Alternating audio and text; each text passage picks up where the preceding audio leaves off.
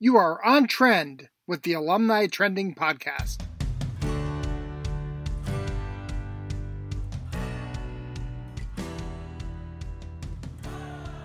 What's up, trendsetters? I'm Paul Clifford, your host of the Alumni Trending Podcast. Today we are joined by Chris Vlahos, a senior consultant and principal in the Alumni Relations practice at Marts & Lundy. Our conversation today will focus on the characteristics of high-performing alumni relations offices. The Alumni Trending Podcast is a podcast for advancement professionals by advancement professionals.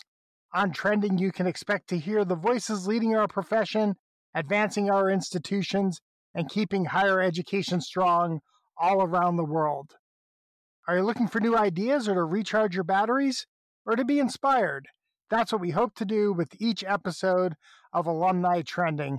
And boy, today's guest is going to inspire you.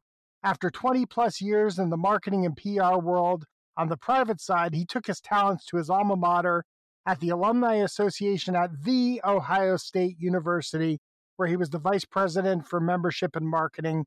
He then went on to lead alumni shops, was the president and CEO at the University of Arizona Alumni Association, and then at Case Western Reserve, before fully committing to his consulting practice, first under his own shingle and now under the shingle of one of higher education advancement's premier consultancies at Marts & Lundy. I'm pleased to welcome to the podcast alumni relations and marketing guru, and more importantly, my friend, Chris Vlahos. Chris, welcome to the program. Paul, wonderful to be with you as well. And just for your listeners, I didn't write that introduction. You did, and I'm totally embarrassed. But thank you anyway. It's wonderful to be back on the show with you. Well, look, I'm the president of the fan club, and so it was really easy to write. There you go. I do appreciate that. Chris, before we dive into the meat of what we're going to talk about, talk a little bit about your experience in higher education. I mentioned kind of what your career path looked like. Talk a little bit about kind of what was driving your passion and some of the things that you love most about the work that we do. Well, first of all, Paul, before I joined higher ed, before I joined Ohio State in 2001, as you mentioned, I was in the corporate world for about 20 years. And the corporate world of marketing and brand management and communications, it's all about strategy and metrics and accountability and performance and understanding your target audience and understanding the competition and so forth. It's a very kind of strategic, forward-thinking culture. And then I got into higher ed 20 years ago, and what do you think I found? I found the exact opposite. I found alumni associations, even my alumni association, doing the same thing they've been doing for 20 or 30 years, which was having game watch events and putting out a magazine. And I just kind of found this whole lack of strategy, a lack of metrics and accountability. And so as a consultant, this is the thing that's really driven me. And I have a great job. I get to go in and help universities of all shapes and sizes, public and private, develop really strategic plans, business plans that have been lacking for so many years. So I think that's really the big, not even a trend in higher ed, but a movement in the alumni field. It's kind of this whole business-like approach that has a focus on metrics and performance and kind of brings us to where we are today. In your response, you asked the question, and do you know what I found? And my response was going to be job security. Because somebody who comes with that background, right, and that experience into an industry that doesn't have it, boy, that's why you've become known as a thought leader and somebody who was really pushing the envelope in the roles that you held, because you brought all this real world experience that you're right. I fully admit, as somebody who's grown up in this profession, seems to be lacking. Well, when I joined Ohio State all those years ago, and I think that's where you and I met, back at the time, Ohio State was a totally independent alumni office and doing some really great things, but we really didn't partner very much with the university, certainly not with the development office, because we are independent. Having said that, there were really very few expectations from the university as far as how we should be performing. Of course, that's changed quite a bit, and I know that you and some others are still independent, and I think you've probably changed your business model as well. But the whole culture of alumni relations is really changing and professionalizing, and much for the better. It's actually really interesting that you say that, Chris, because I think the outside world, we appear to be independent, and yet we are an interdependent organization. I report to our vice president for advancement here our vice president for what we call development and alumni relations here at Penn State. But to the outside world, because the strength of the Penn State brand is so strong, we appear to be independent, and yet we are coordinated and collaborative. And I think that's why our model continues to work. Penn State Alumni Association, in my view, has done one of the best jobs being the voice of alumni and for alumni as far as the university is concerned. And so whatever you do with your business model moving forward, don't ever lose that at Penn State. It's an important role that we play. I was on a podcast the other day. I said, if I'm doing my job really well, I'm able to be an ear to our alumni and articulate the points of view for our alumni on campus to our campus leaders so that they can also have their finger on the pulse of what alumni want and expect from their alma mater. And I have to be able to do that in a way that represents, as you know, 13 different points of view, not just one or two, right? That's right. There's never an A and B perspective on anything that we do in higher education. Well, it makes the job of a chief alumni officer so fun, and it really keeps us on our toes too, right? Absolutely. No 2 days are the same, and that's why we all have fun doing what we do. Chris, I'm thinking back over your career and the variety of experiences that you've had. And now, when you get to be in positions like you and I are in, we're often asked, what advice do you have for people entering our profession? Well, first of all, if you are new to the field, and especially if you're new to the field working for your alma mater, there is no better job in the world. To be able to come into work every day and advocate for a great academic institution and to be their ambassador and to be their champion. I mean, it's a wonderful job. But the advice that I would have is that the alumni relations field is at this renaissance moment. We're changing quite a bit. We're becoming much more professional and much more strategic. And I would advise a new person to come into work every day with a little bit of an edge, to strive for excellence, to read the trades, to talk to the colleagues, to have a hunger for doing really great things. And I guarantee you they would succeed if they maintain that same kind of passion the rest of their careers. So now you're on the consulting side. Your finger is on the pulse of our profession. You get to visit with practitioners all around the country. You get to hear what their challenges and opportunities are. What are some of the things that rise to the top in your mind that you're putting a lot of thought around as a consultant to help your clients get through those challenges and turn those challenges into opportunities? Well, it's a really good question, Paul. And I think the big thing is that alumni offices, and you and I have been in this field for a long time, and I think you relate to this. We are sometimes really focused on our own programming, our own communications, dealing with our own board, and to some degree, we kind of work within a bubble sometimes. The fact is, the alumni office is responsible for engaging all alumni to advance the institution. And so the thing that I see most often, in fact, maybe the challenge is more of a cultural one, getting alumni offices to think beyond the scope of what they've been doing for so many years and do what they can to work across campus and advance their college or university. It's really taking a much more outward-looking approach to alumni engagement than ever before.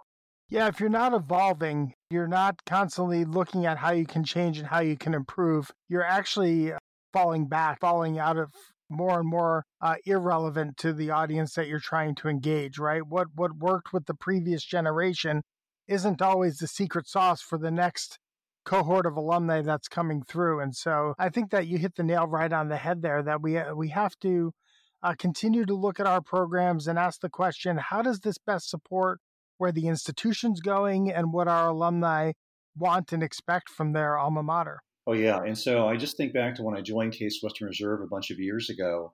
I was on campus for a few months, and the university unfortunately announced a budget cut across the board.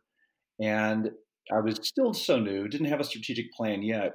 But my sense, Paul, is that the stakeholders around campus really didn't have a high awareness of the alumni office. I think they looked at us as those nice people that worked in that beautiful building.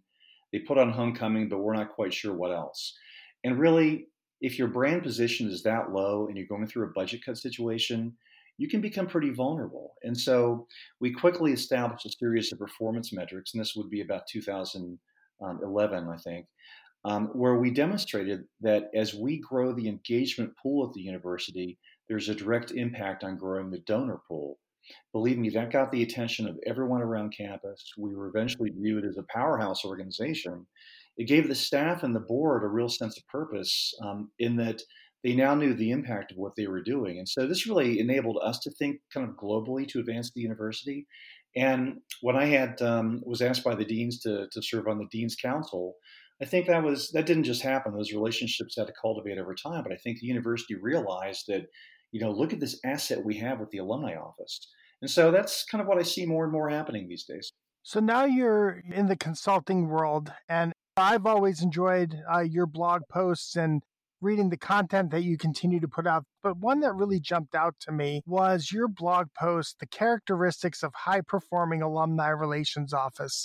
And so what are some of those characteristics, and why did these handful rise to the top for you? So, yeah, I wrote the article not long ago. It's kind of a refresh of something I did a few years ago that's entitled The 12 Characteristics of High-Performing Alumni Relations Offices. And the reason I wrote this is I was getting calls from vice presidents of advancement, whether clients or not, and calling saying, okay, Chris, we're going through a search for a new alumni director, and we have a job description and so forth, but tell us what in your mind constitutes a really effective alumni relations office.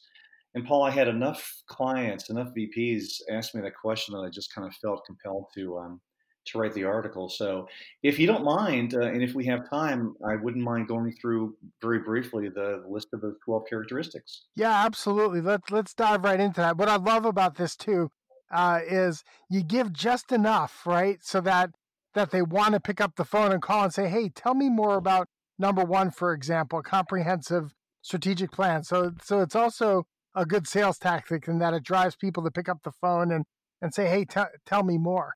Yeah, that's part of what we do in consulting.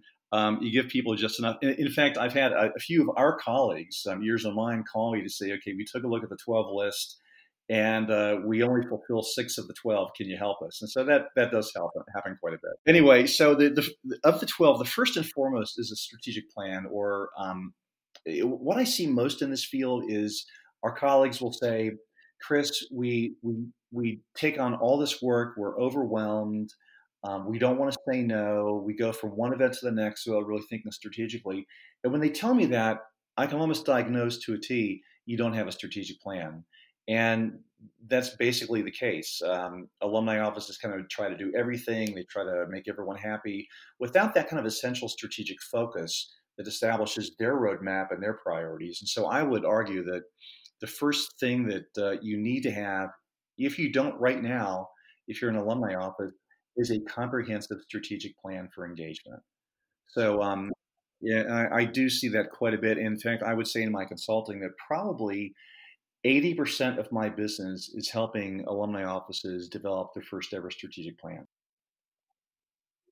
That's incredible. One of the pieces that was going to be central, and I mean, you followed my career and that, we've always tried to push the edge utilizing technology to bring people with us and bring people closer. But what was going to be central to our next strategic plan at the Alumni Association at Penn State was going to be a digital first strategy, right? A digital first media strategy. And I see that is right here on your list in the second position. Talk a little bit about what you mean by digital first media strategy. Well, I knew you could relate to this, Paul, because, and this is not being obsequious, this is the truth. You have been one of the leaders in use of social media, I mean, as long as I've known you. So really glad you picked up on that. The original title was a comprehensive media strategy, print, direct mail, digital, and so forth. But the reason that I reframe this is that this is increasingly a digital world. I mean, even before COVID, it was much more digital focused than before, but now COVID has forced us into almost a digital first environment, if you will. So, the point is that just because you may have a Facebook page does not mean you have a Facebook strategy. Same goes for LinkedIn, Twitter, anything else you may use. And so this really compels alumni offices to kind of think in as much of a contemporary manner as they possibly can. So that's what we mean by digital first. I mean, digital is really going to become your primary media vehicle to reach alumni. You touched on this a little bit in the intro, and I want to jump to this next one, which is a business-focused approach to engagement. I think there are very few shops around the country that actually look at the work that we do as a business. And so I was glad to see that in your top 12 here was a business approach or a business focused approach to engagement? I mean, alumni relations is a business. Universities are businesses. I mean, the university president is called the chief executive officer. When it comes down to it, and so if you are an alumni director and you cannot justify the return on engagement, I would take a real close look at the programming and the budgets. I mean, there's going to be much more of a focus on alumni offices as far as businesses. What is the return? What is the impact they have on the institution? How are they effectively engaging alumni? To me, this is what I mean by the business focused approach. And I hate to use the word, and I'm going to cringe when I say it, but the F word, friend raiser, we can't use that word anymore. I mean, because maybe that's an outcome for some people, but we're all about business, and we need to have a business edge as we develop our alumni relations programming. Absolutely. Institutions will choose funds over friends any day. And so while we need to be building really strong institutional relationships with our constituents, connecting them to what they love most about our institutions, connecting them to their donor passion, we still have to recognize that that is intentional. That is part of how we move people to action, which is ultimately our business plan, right? We want our alumni to act in philanthropic ways. We want them to volunteer. We want them to be advocates. We want them to fill stadiums. And so that's ultimately what we're trying to do is move our constituency to action. Yeah, and Paul, you just used a really important word, and the word is intentionality. And if I'm an alumni director, I'm going to be taking a look at all of my programming and communications and thinking strategically, what is behind this? What moves the needle? It's not enough to just have alumni come to an event. We want them to leave the event inspired to give and engage.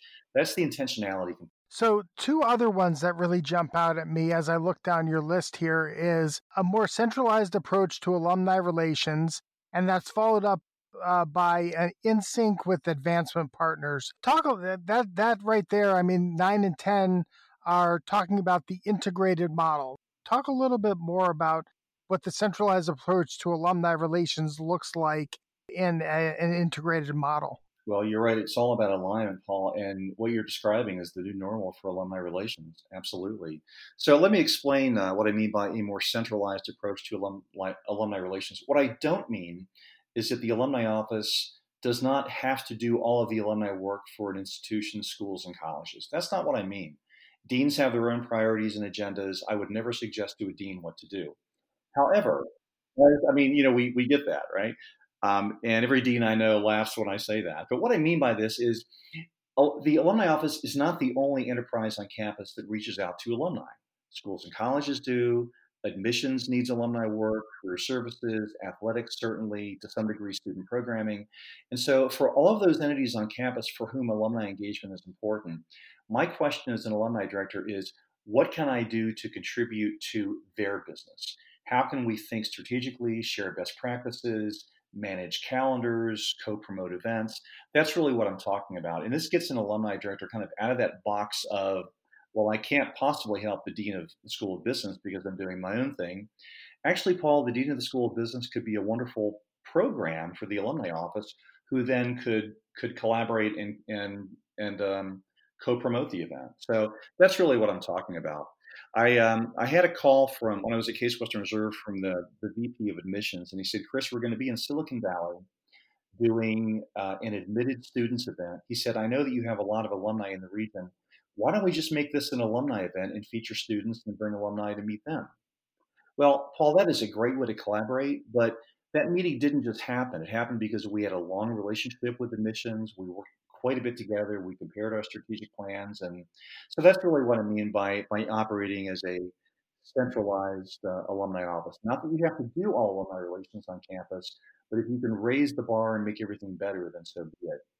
And then the second part, in sync with advancement partners, yeah, it's not us versus them. It's not friend raiser, fundraiser. It's not the dark side versus alumni relations. You know, and I know that you and I in our chief alumni positions are also fundraisers. And we know that the chief fundraisers are also alumni engagement professionals. And if I also understand that my programming helps move the donor needle, there has to be alignment. And this is something that I think a lot of universities agree with, but culturally it can be very different. So I spend a lot of my time helping alumni offices and annual giving offices come together and work as jointly as they possibly can. But yeah, the in sync with advancement partners um, factor, I think, is something that is going to be very, very important, increasingly so moving forward. And you take the case of my old university, my alma mater, Ohio State. Well, when you and I met, I was running the membership program. Remember that way back then? And well, the membership program has now gone by the wayside, even though it was very successful. And Ohio State is now part of the institution; it's no longer independent. But instead of managing a membership program, they now manage the annual fund.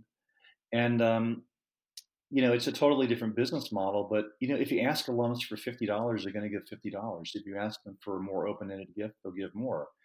But even so, I often tell people that your message has changed. Steve Grafton at University of Michigan, his message has changed.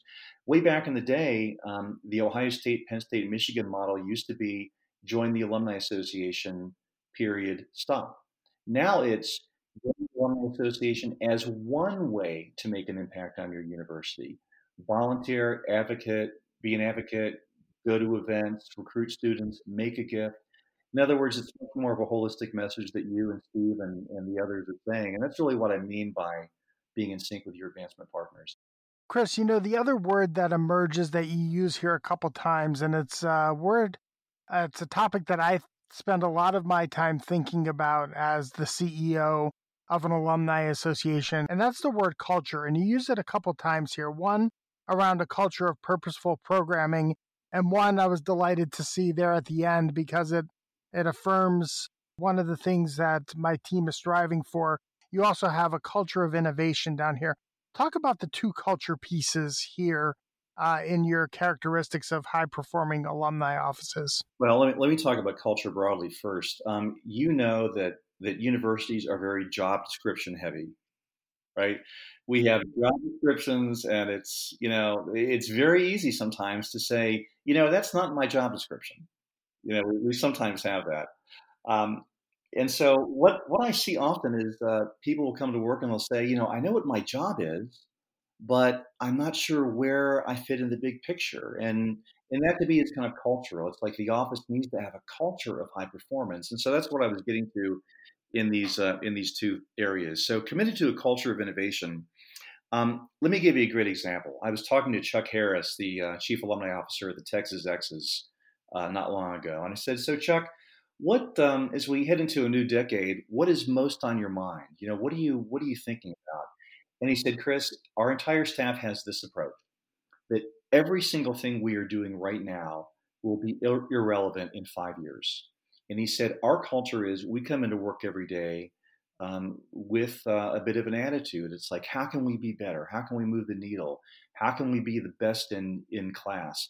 How can we relate to more of our alumni in ways that we haven't before?"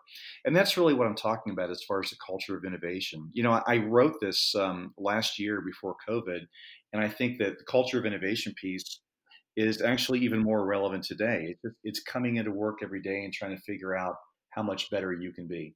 As far as the culture of purposeful programming, I see this all the time.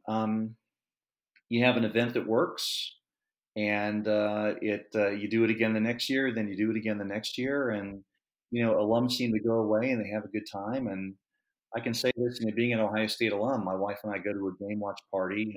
Hopefully, we'll have those this year, but every Saturday at a local bar, and we cheer for the Buckeyes and dress in scarlet and gray and so forth.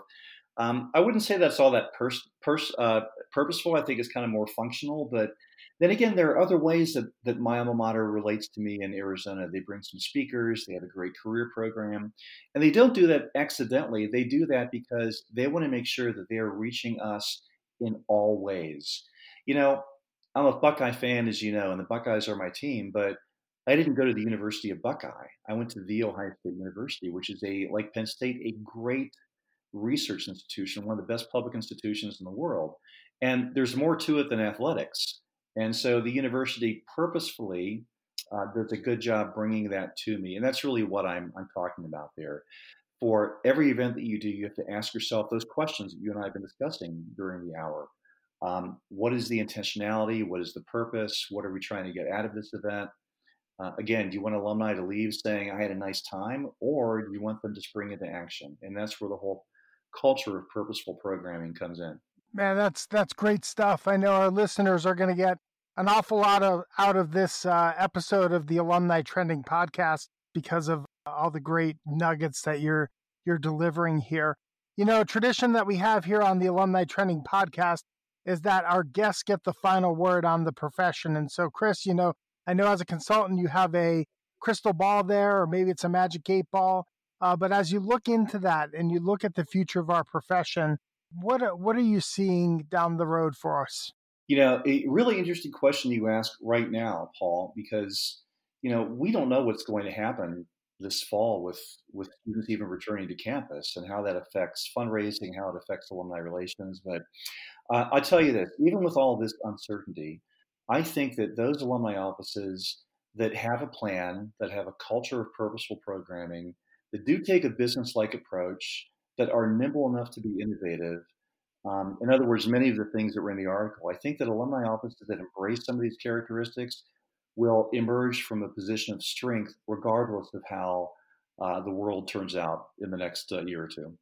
Man, I want to congratulate us. This is if this is not an example of how two people can get along, me a Penn Stater and you a Buckeye, I don't know if we could set a better example for the world today than how we've been able to have this cordial conversation. Well, you know, cordial. I mean, you and I have been friends for many, many years. And, you know, as I say quite a bit when I talk to Steve Grafton, there's a way that I end my conversation. And don't tell anyone this, Paul, but whenever Steve and I talk, I always say very softly, "Go Blue," and he responds with a "Go Bucks." So it's just our thing. But just to show you that while there might be a rivalry on the football field or basketball court, when it comes down to it, our field is all about respect and collegiality, and it's a great place to be. Well, thank you, Chris. I really appreciate you being on this episode of Alumni Trending.